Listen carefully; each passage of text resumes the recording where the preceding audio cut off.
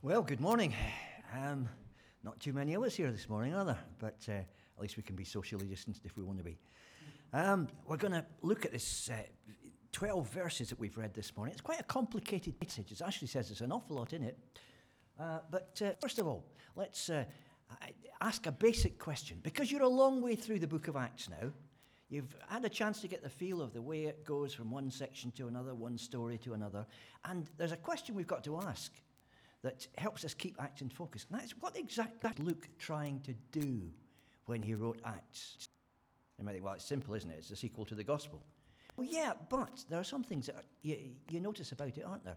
First of all, it's not the whole story of how the early church grew. It follows Peter a little bit, and then it follows Paul a big bit.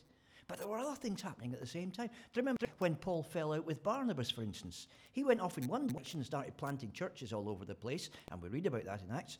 Barnabas went in the other direction. What did he do? There's a whole untold story there that you just don't read about in Acts. You read about Peter on the way through, don't you, as well? And at first you think, oh, Peter's going to be the hero of this because he's the one who goes to Cornelius' house and all the rest of it. And you're just getting used to the idea that Peter's the hero of the story when all of a sudden he drops out. And you've got Paul for the rest of the book. And that's the second thing, isn't it? It misses out large chunks about Peter and Paul. There are big things in the story that we just don't hear about. We know that Peter carried on planting churches and preaching and writing all over the place. And we find out later on that John Mark, who was one of Paul's rejects, ended up with Peter as well. We'd love to know more about that. Acts tells you nothing. A third thing is, it ignores big parts of the story. It seems to be the case when you reconstruct it that Paul actually was sent into prison in Ephesus. And it was one of the most horrible, nerve-wracking experiences of his life. He says in one of his letters later on, I fought with wild beasts at Ephesus. And clearly that's hinting at something pretty awful, but you don't get a word of it in it. So what is Acts actually trying to do? Also, when you look at the last chapters, the chapters that we're in now, everything switches around, doesn't it? Instead of Paul going from city to city and doing all kinds of things, being thrown into prison, shipwrecked, let down city walls, all that kind of stuff, suddenly you've got arguments, trials, debates, discussions, like the bit that we've read this morning. And why does Luke write the book in this way? Given he's got so much material to pick from because there's so many good stories happening about here, why does he make the pick that he does? Well, I think the answer is quite simply in when the book was written. Now, some dates can fix for it. It had to be after AD 62 because that's when the last things in the book happened. And obviously you can't write a book about something that's not happened yet. So clearly it was written after AD 62. And it was written before 160 AD because that's when Christian writers in the early church start quoting chunks of it. So clearly it was written at that point because, again, you can't quote from a book that's not been written yet. But that's a pretty wide span. Can we narrow it down any more? Well, yes, we can. We know it must have been written after the Gospel of Mark because Luke in his Gospel, and Luke Acts was one book originally, Luke in his Gospel quotes from Mark. And so large chunks of Mark, actually. So it must have been written in the 60s somewhere after Mark was already there. And crucially, too, we know it must have been written by AD 95 because there's a letter called First Clement, which is not part of the Bible. It was just a good letter written by an early Christian leader, which doesn't quote the Acts. But when you look at it carefully, it hints, it refers to it several times. So it must have been written in that block of time in there. Now, what was happening in the church that was big in those years? Well, when you look at Christian history, it's pretty obvious. There was one thing that stood out against everything else. It was a time when lots and lots of Gentiles, people who weren't Jews, were coming into the church. And the church changed, in fact, over those few years that we've marked in blue there, from being a Jewish thing with a few Gentiles hanging around the edges, to being a Gentile thing with lots of Jews walking away from it and saying, I'm not really that interested. So Paul was writing the book of Acts to people who were coming into the church who were not necessarily Jewish and had lots and lots of questions to ask. Why had the church been Jewish and now it's becoming Gentile? Why were so many Jews violently opposed to Jesus if it really was true that Jesus was the Messiah? Why was it that Paul was getting a bad name all over the place for the things that he taught, which people thought were destroying synagogues and dividing people? Why was it that so many rumors were spreading about, well, as you know, these churches wouldn't have spread as fast as they have done, unless there was something weird going on, maybe there was money involved, maybe there was extortion, something like that. How did the churches actually start? And so Luke says right at the start of his gospel in Luke chapter 1 that he's writing this for someone called Theophilus. And Theophilus, it's a Greek name, seems to have been a Gentile who'd become a Christian. And he and his friends were asking all sorts of questions. And Luke says, since I've investigated all the reports in close detail, starting from the story's beginning, I decided to write it all out for you, most honorable Theophilus, so that you can know beyond a shadow of a doubt the reliability of what you were taught. So Acts is a book for people who are just coming into the church and asking all sorts of questions to show them, yes, you are in the right place. Yes, this is all reliable. Yes, you can trust what we're teaching you. What were the big questions in the mind of Theophilus and his friends? Well, obviously, one of the first ones was the stories about Jesus. Are they actually true? Did it really happen? Because now you've got people coming into the church who were quite young when Jesus was still around. And they're asking, is this just legend? Is this hype? Has it been exaggerated? Or is it actually true? So that was one question. And of course, the Gospel of Luke answers that one. They were also asking, how did all these churches start from nowhere? This is the most incredible thing, the ancient world. You've got all of these religions and philosophies all over the place, and suddenly, whoosh, tiny Jewish sect becomes the biggest thing around. How did that actually happen? And so Acts helps to piece that together for us and say, look, this is the way the early evangelists went to work. We're going to tell you about Paul in particular, but there are lots of others. There's Peter, there's lots of them. And it shows exactly how it all started. But there was a third question, which it seems to me is more important, and explains why you get these bits that you do at the end of the book of Acts. And the third question for somebody, especially a Gentile coming in, is, well, what will this be like for me if I try to follow Jesus in the Roman world today? What can I expect from being a Christian? If this is the truth, and I believe it, how's the rest of the world going to treat me? And how am I going to answer back? That, it seems to me, is why you get all the detail you do in this story here in chapter 23. You see, if you're a Christian in the ancient world, there were three things at least that you would have to face. And those three things are still around today. And we will have to face them here and now. Let's face it, Christians are not exactly flavour of the month in Britain right now. Look how many people you've got here this morning. Look at the houses around here when you parked your car and walked into the building. People are walking their dogs. People are reading the paper. People are washing their car. People are looking at their watches and thinking, are the pub's open yet? Not too many people are doing what you're doing. And so these early Christians were in a similar situation in a Roman world that just didn't understand what they were about. They'd have to face hostility. People who just did not like what they were all about. And we get that in the world today, don't we? More, I would say, at the start of the 21st century than we've seen for a long time. I know when I was growing up, sometimes if you're sitting on a bus with somebody and they said, so what do you do for a living? And you said, well, I'm a Christian. You could go, yes, well, that must be very rewarding for you. That's very nice, very noble. And there used to be at least a respect for Christians, even if they felt uncomfortable being with you. Now that's not the case, is it? Christians are seen as homophobic. Christians are seen as life-denying.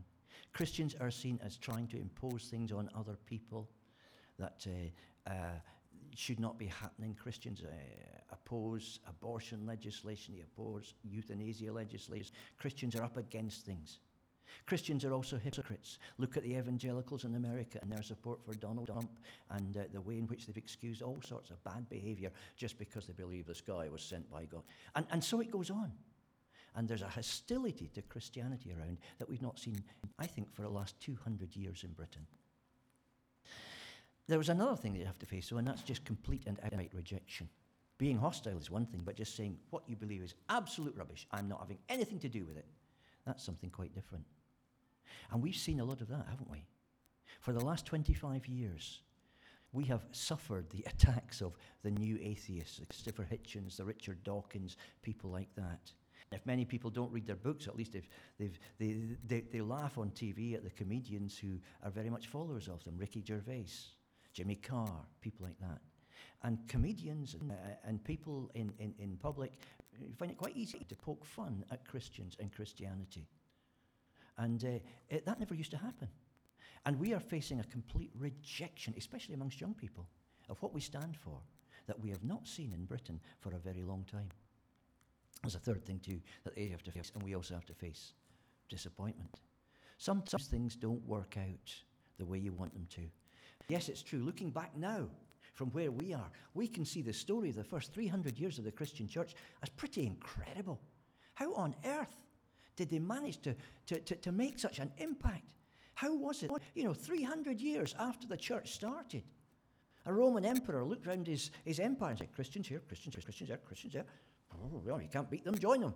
And became a Christian himself. How did that happen? And we can look back and say that was amazing. But for the Christians living through it, it was not like that at all. And so one of the reasons for writing Acts and telling the story of these up and down episodes is simply to say, look, this is how it's going to be before God brings about his plan. You will go through disappointment. I've seen lots of disappointment since I gave up my job, such as it was, at age 24 and went into full-time Christian work. I was on the team for Mission England, Billy Graham's last stand in this country, when he appeared in football stadiums all over the place, and Christians were praying this would really turn the tide in Britain and just change public opinion of the Christian gospel. And don't get me wrong, hundreds and hundreds of people got converted. It was great. But did it turn the tide? No, it didn't. And since then, we've seen disappointment after disappointment. We've seen plans for world evangelism that haven't worked out. I remember going to the Lausanne consultation in Manila in the Philippines a few years ago. That sounds grandiose, so I better explain that I was there to sell books and somebody else was paying the ticket. But I was there listening to the sessions, and I remember them starting the first session by saying, isn't it fantastic? We have at least 340 plans that Christian organizations have come up with to complete the work of world evangelization by the end of the 20th century. I remember thinking, we don't need 340 plans, we need one plan everybody agrees to. And perhaps because there were so many different patent schemes for doing it, we didn't do it. And so there's disappointment involved. Now, I still believe God is in charge of the situation. I believe God is not finished with our culture and our civilization yet. But those are things we have to face. In the reality of the moment, we are going to be up against. So, I think this story tells you a lot about these things. Now, where did it actually happen? If you go to Jerusalem nowadays, you will find there's a big model of what the city must have looked like in Jesus' day. And there's a model of the temple, which is what you see there, which shows where the temple was on the top of the Temple Mount. And in the top right-hand corner, the back right-hand corner there, you can see this building, which was the Fortress of Antonia. That was where the Roman troops were stationed in Jerusalem in those days. That's why, when there was a rumpus in the temple, they were able to get down so quick and haul Paul out of it. It was right next door. Now, actually, it's probably not good. The model is probably wrong, and it probably looked a bit more like this. The whole of the present Temple Mount was the Fortress of Antonia. That's a fortress there. Great big place. And it had to be that big because the Roman legion stationed in Jerusalem. That's 6,000 people. You wouldn't get 6,000 people into a tiny little place like the model shows you. So it probably occupied the whole of the Temple Mount, and then the temple itself was off to the left there. And between the two of them, there was a kind of a space and two roads. You might just see it up the back of the picture there, running between the temple and the fortress. That meant that Roman soldiers could, if there was any problem whatsoever, run across one of those colonnades and sort it all out. And you could take whatever was making the trouble back along the other colonnade back into the fortress. So that's why the Romans responded so quickly to what was going on. That seems to be where Paul was speaking and talking to the crowd. You remember the commander gave him permission to address the crowd, and he was okay for a while, and then he shouted, away with him, and then the Romans took him back into the fortress. And the Roman commander wondered why all this fuss was going on. So the next day, in the passage that we've read, he takes Paul back into the temple. We don't know quite where, but somewhere in the temple premises, and there the whole Sanhedrin gets together. Now, they were the supreme Jewish authority. They were the religious leaders who decided how the Jews were going to respond to all the things that the Romans were asking them to do. And so they were in charge of the country under the Romans. And there Paul speaks to the religious leaders of his people, and he has the argument with them that you see in chapter 11. Let's forget that bit. That's not important. That's just the colonnades up there. So what happens in the story? Well, we've read it together. There are three things, it seems to me, that we need to look at in the next 15 minutes or so. The first of all is the attack of Ananias. Paul's brought in. There are the Sanhedrin. And he starts by just saying, my brothers, I fulfilled my duty to God in all good conscience to this day. What I want to tell you, first of all, he says, is I have never done anything in bad conscience. I'm not a liar. I'm not an extortioner. I haven't twisted things in any kind of a way. I've not manipulated people. I've done everything in good conscience. You might agree with me. You might disagree with me, but there's no problem. Now, Ananias, who was once the high priest, might be the high priest at this point, but it seems unlikely because Paul doesn't deny he is a high priest, is sitting there. And Ananias immediately says, strike him on the mouth. So the first thing you've got is instant hostility. Probably two reasons for that, actually. Paul starts off, did you notice, my brothers? That's not a very kind of timid way to start. He's claiming, you're my brothers. We're all Jews. We come from the same family. We're the children of Abraham.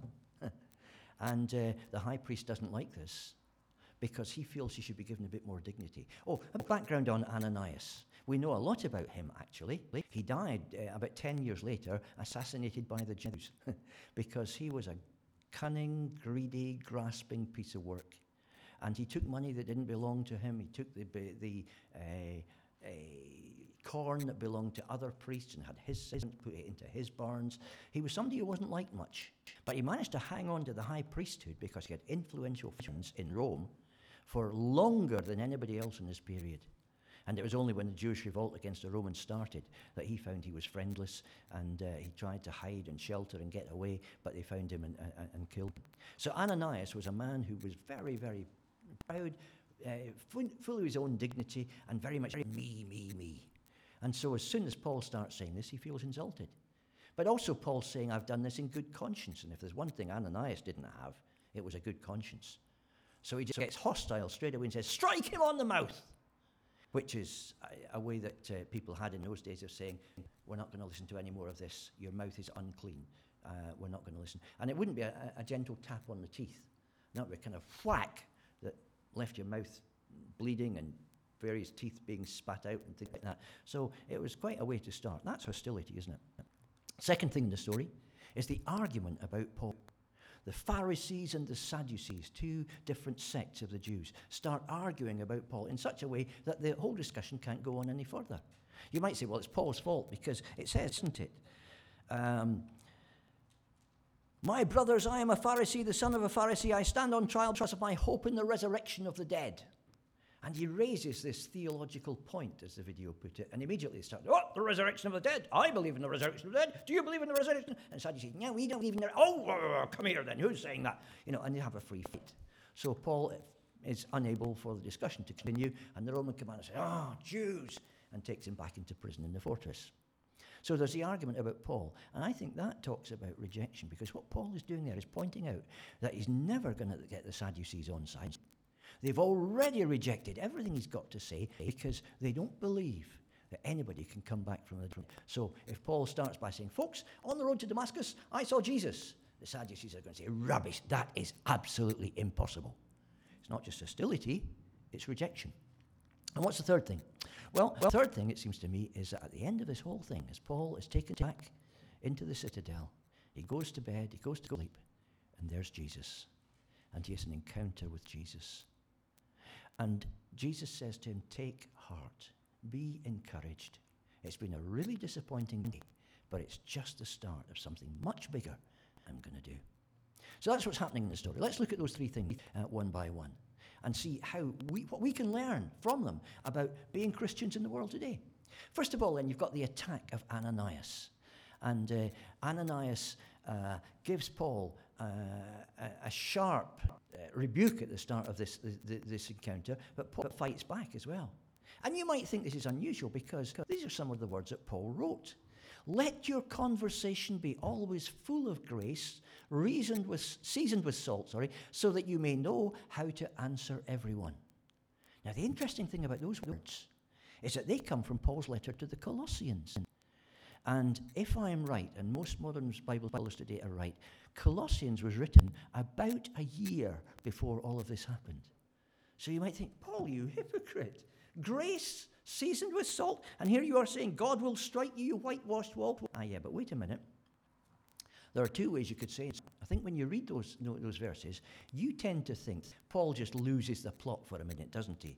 Oh, somebody smacked me. I've lost 3 teeth here. God will strike you, you whitewashed wall. You sit there to judge me according to the law, yet you yourself violate the law by commanding that I might be struck. Oh, I'm not so insulted. And so on. Now, if you read it that way, you read it wrongly. Because it's quite possible that what Paul was simply say, look, you strike me. God will strike you, you whitewashed wall. You're sitting there to judge me according to the law, but you're violating the law yourself by commanding that I should be struck. Now, where does that leave you? He could have said it quite reasonably. And in fact, I think he did. Because if he'd just lost the plot and all over the place, I don't think the Pharisees would have supported him later on. I think Paul's response was definite and clear, but measured. He obviously hadn't lost his temper at this point. And so I think this little bit of this story shows us 3 things about facing hostility. When people are hostile to you, what's the first thing? First thing is you say clearly what needs to be said. There was no way that Paul could give in to the high priest at this point and say, oh, I'm very sorry, I didn't mean to offend you. Say clearly what needs to be said. And sometimes that means you have to look people in the eye and say things that they find unpleasant. Look, I'm sorry. You don't like me because I'm a Christian, but let me tell you 1 or 2 things. And sometimes there are things that need to be said, and you have to say them. But the second thing is this. You say it in a gracious, controlled manner. You don't just get annoyed. I've been in many situations, especially in universities, I can tell you, where students have said the most half-baked, arrogant, sneering, uninformed, unintelligent things. And everything in you said, strangle this guy before he gets even more idiotic. And you can't do that. You've got to show them that they're idiots, but at the same time, you've got to do it in a way that doesn't lose your audience. And so do it in a gracious, controlled manner. And third, apologize when you make a mistake. You see, Paul was quite right, it seems to me, to come back at the high priest and point out that he was doing it completely the wrong way. He was denying Paul any chance of a fair hearing, and he was going right against the law that he claimed to be defending. He was right to say those things, but he was wrong to say it the way he did to the high priest. Because it does say in Exodus 22, do not speak evil about the ruler of your people. And so he could have found way of saying it that didn't attack Ananias directly. And I think it's partly because Paul backed down on this one and said, I'm sorry, guys, I didn't mean to offend because I don't want to break the law in Exodus 22. I think it's probably because of that the Pharisees started thinking, oh, yeah, this is someone we can deal with. This is somebody who takes God's law seriously. And so then you get to the second bit, don't you? That was hostility. And that, I think, is how we deal with hostility, those 3 points. But then, second, rejection is a bit more difficult. And this is the argument that ensues when the Pharisees and the Sadducees fall out with one another. Well, it explains a little bit in the passage, doesn't it, what the Pharisees and the Sadducees disagreed about. The Pharisees were people who believed in the whole of the Old Testament. And they believed, as a result of that there was a life after death. And after you died, God still had plans for you. And they believed in spirits. They believed in angels. And they believed in supernatural visitations that could happen here and now. The Sadducees did not believe in that. The Sadducees based themselves on the first 5 books of the Old Testament. Oh, they read the other ones, but it was only the first 5 books, the law, that they counted as really important and significant. And so they believed everything the law said, but nothing more than that. And so they did not believe that God was still doing things in the world today. They believed that the only way we could make sense of the old religious traditions of the past was to do what we could for ourselves, to live life to get as much out of it as you could for yourself. And so the Sadducees often tended to be in high positions because they were ambitious, they were pushy, they wanted to make money, they wanted to be top. And that's how Ananias was a typical member of the Sadducees. Because if you didn't do it in this life, it wasn't going to happen. Whereas the Pharisees believed in resurrection from the dead. Now, it looks again, when you read this passage just casually, as if Paul thinks, this argument's not getting anywhere. Let's just throw a bomb in here and get them all arguing with one another. Guys, actually, this is about the resurrection of the dead. Now, do we believe in the resurrection of the dead or don't we? That's got them fighting. Okay, end of story. Now, I don't think that was what Paul was trying to do at all. I think he desperately wanted to use this occasion to tell people what the gospel actually was. Because here he is in front of all of the leadership of his own people. It's a dream situation. And he had a chance to tell them all about Jesus. And he didn't get a chance to do it. So I think he realized early in the discussion that he was never going to get anywhere with this group because there was a blockage in their brains, for some of them anyway, the Sadducees, which would prevent him going any further. When he said, I met the risen Jesus, the Pharisees would go, really, that's interesting. But the Sadducees would say, that's impossible. It couldn't possibly have happened. And we've got people in the world today who are a bit like that. In fact, a very famous American clergyman died last Sunday who was very much like that. This is the Bishop John Shelby Spong, who didn't believe in anything much, quite honestly, by the end of his life.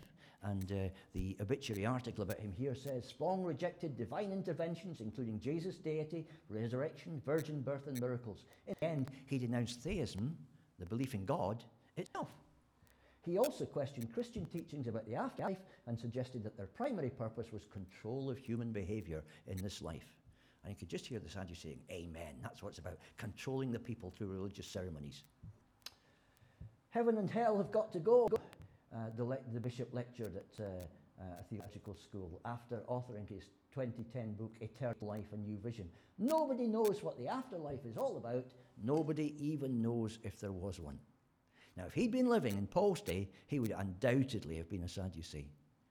But it's a failing philosophy. So another thing that the obituary of him says is just how his church shrunk. I won't even read this, it's too far away, and I want to turn around all the time. But how his church shrunk in the days when he was bishop. Because he didn't really believe in anything very much. There was nothing he believed in except the human will and our ability to do things by ourselves. And that's not really good news to human beings who recognize their failures and need a living God to help them. So Paul realized there was a blockage here that had to be sorted out.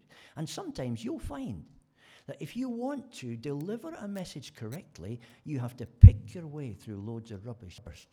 You have to gently, one by one, dismantle the objections and the problems that are in the way before people will really listen to what you've got to say. So I think Paul realized he was up against a roadblock here. And this is why he said, listen, we have a problem here because you're not going to understand what I say unless you're open to the possibility that people can live after they're dead. Now, are you or aren't you? And of course, there's this argument straight away between the Pharisees and Sadducees. Sometimes you just have to realize that people are opposed to your message, rejecting your message, not because they have good grounds for doing so, but just because there's something getting in the way. I remember a few years ago when we'd just taken a bunch of small grandchildren to watch a pantomime in Exeter. We came out of the theatre, it was Christmas time, and there were a bunch of Christians from a small evangelical church who were singing carols along the high street. And we stopped for a few minutes to listen to them singing, because they were pretty good, really. And then they finished singing, and somebody stood up to preach. And immediately a man came out of the crowd and said, "This is rubbish, don't listen, this is all rubbish, go and sit down, go away, no, God, there's no God, Jesus." And I thought, we've got to do something about this. The preacher is not going to get a chance here. So I just went forward and took him by the arm and said, listen, give the guy a chance, mate, come on, just let him say what he's got to say, he'll respond afterwards. And he said, go. I said, why are you so bothered about this? And I could hear my daughter in the background say, "Oh, Dad, come on, let's get out of here." But he sat down for a minute and he told me about his wife and his two small children and how his wife had been diagnosed with cancer a couple of weeks before.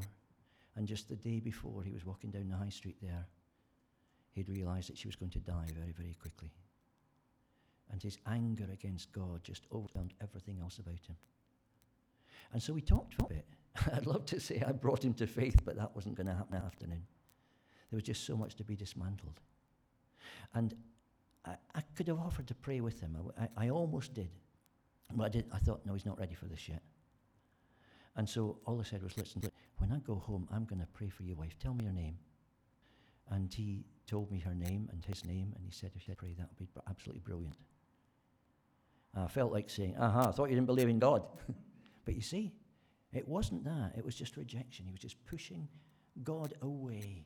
And so when he heard a Christian preaching, God loves you, and that's why he sent Jesus at Christmas time, that was just a head dragged to a bull. And sometimes we need to do that with people, to say, well, what is the blockage? What is their objection? And when we're prepared to take them seriously and sit down and talk about it, it's amazing how much stuff will shift.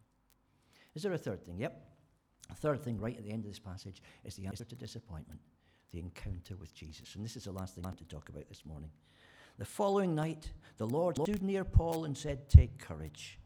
As you have testified about me in Jerusalem, so you must also testify in Rome. This lady on the screen is a Jewish lady in America who became a Christian teacher, and she's written quite well, I think, about this whole episode and how it felt to Paul to be in this situation. And she says this, Paul must have felt so discouraged after 2 days of seemingly utter failure. His vows left incomplete, because remember, he was in Jerusalem to perform some vows, and they dragged him out of the temple before he was able to finish the whole thing, the very purpose he'd come back to Jerusalem for. The Jerusalem church distanced from him. His missions team of largely Gentile Christians left without an emissary within the conservative Jerusalem atmosphere. He brought 9 people, most of whom were Gentile Christians, back to Jerusalem with him. Now he'd been arrested, and everything, what are we doing here? It's all Jews around here. Oh, I don't like this guy. Beam up, God. And he left them as well. Paul himself was badly beaten up, bereft of companions, legal counsel, or mediator of any kind, hated by his own people whom he loved so much, God's holy city in an uproar during Pentecost, and no fruit whatsoever. The gospel totally rejected. And Paul's one of those, is it me or is it them situations, where he's feeling discouraged, defeated, and broken down. And Jesus appears to him. Now, this was not the first time that Jesus had appeared to Paul. It happens, I think, 4 times in Paul's life that we know about. Paul got messages from God in all sorts of different ways. Remember when he went across to Asia for the first time, across to Philippi, he saw a man, across to Europe rather, he saw a man in European clothes in a vision at night, and he thought, oh, that's what God wants me to do. But 4 times it was the Lord Jesus he saw directly. When was that? Well, the first one you know about, obviously, on the Damascus Road. The Lord Jesus appears in glory, and Paul realizes, I've got this whole story about Jesus completely wrong. And so he becomes a Christian. And he goes back to Jerusalem after a while. And he's praying in the temple in Jerusalem, and there's Jesus again. And Jesus says, Paul, you've got to get out of Jerusalem. I'm sorry, you've got to leave. And Paul says, well, just come back here. Look, I can tell everybody about Jesus now. He's transformed my life. And Jesus says, this is not the moment. Get out. I need you alive. The third time was in Corinth. Do you remember, Paul goes to Corinth, this is a few weeks back now, and he starts preaching. And some in the synagogue believe. Others reject it violently. And so the new Christians and those who are asking questions move off so that Paul can preach to them. And where do they go? They take rooms right next door to the synagogue in somebody's house. So you've got the Jews going in one door, the Christians going in the other, and the potential for a riot right through the city. And Paul must have felt pretty discouraged. Is it worth going on? Shall I do this? And so Jesus appears to him and says, listen, Paul, you must keep going. I have many people in this city. This is not a failure. This is something that we're going to see something big happen through. And that's the third time. And so the fourth time is here. So you can see a pattern, can't you? Every time Paul might be going to do something crucially wrong, Jesus appears and says, look, I'm still with you. Take courage. On we go. And it seems to me that here, in his discouragement, Paul might have lost it completely. And so God gives the answer to disappointment. And Jesus uses a little phrase which he uses again and again in the Gospels. It's a Greek word, tharsai, which means take courage, or literally be warmed up. It's as if you're cold inside, you're chilled because you can see no hope, and suddenly there's Jesus. Jesus uses it 4 times in the Gospels. The first time he says tharsai is the story of a paralytic in Matthew chapter 9. A man who knows that he's paralyzed and he's lying on a stretcher, but also he's done bad things in the past that he doesn't think God can ever forgive him for. And this cold chill of fear is gripping his heart. Jesus looks at him and says, tharsai, your sins are forgiven. Second time's later on in the same chapter. When, do you remember, there's a woman who's had a problem with bleeding for years and years. She wants to come and touch the edge of Jesus' garment and be made whole again. And she does it in the middle of the crowd. And suddenly Jesus turns around and looks at her and she goes, "Oh, I've done something I shouldn't. Now he's going to condemn me and I'm going to die." And Jesus says, "Tharsai, be encouraged. Don't let the icy chill grip your heart. Just realize, I know, I'm there." The third time? Well, the third time is when Jesus walks on the water. You remember the disciples are in the boat at night, and they see this figure walking across the waves toward them. And they start saying, "It's a ghost, it's a ghost, it's a spirit, we're all going to die." And what does the ghost say? He says, "Tharsai, be warned up. Don't be icy, cold, chilled by fear. Take courage, move on." And the final one, I suppose the most important of the lot, is just before Jesus is arrested, where in the upper room he says to the disciples, "Look, I'm saying these things to you so that you can have peace. In this world you will have trouble." And they start looking at one another and saying, and he says, "Tharsai, be of good courage. I have overcome the world." And so that's what he's doing to Paul here. And the answer to disappointment, it seems to me, is not to say, "Oh, it's all falling in ruins, there is no hope," but it's just to get back into the presence of Jesus and say, "Lord, encourage me, fill me up, keep going." And so that's the challenge to us this morning, isn't it? Do we know how to handle hostility? Can you handle people who are hostile, who are aggressive, who want to wind you up, and do it graciously in a way that wins the person as well as the argument? Do you know how to handle rejection? By taking time just to think, now what is it that's making the blockage in these people? And can we shift it before we go any further? Because you're not going to get any further until you do. And do you know how to handle disappointment? To get back into the presence of Jesus and to hear him say, "Tharsai, be warmed up, be encouraged, because I'm with you." Ashley.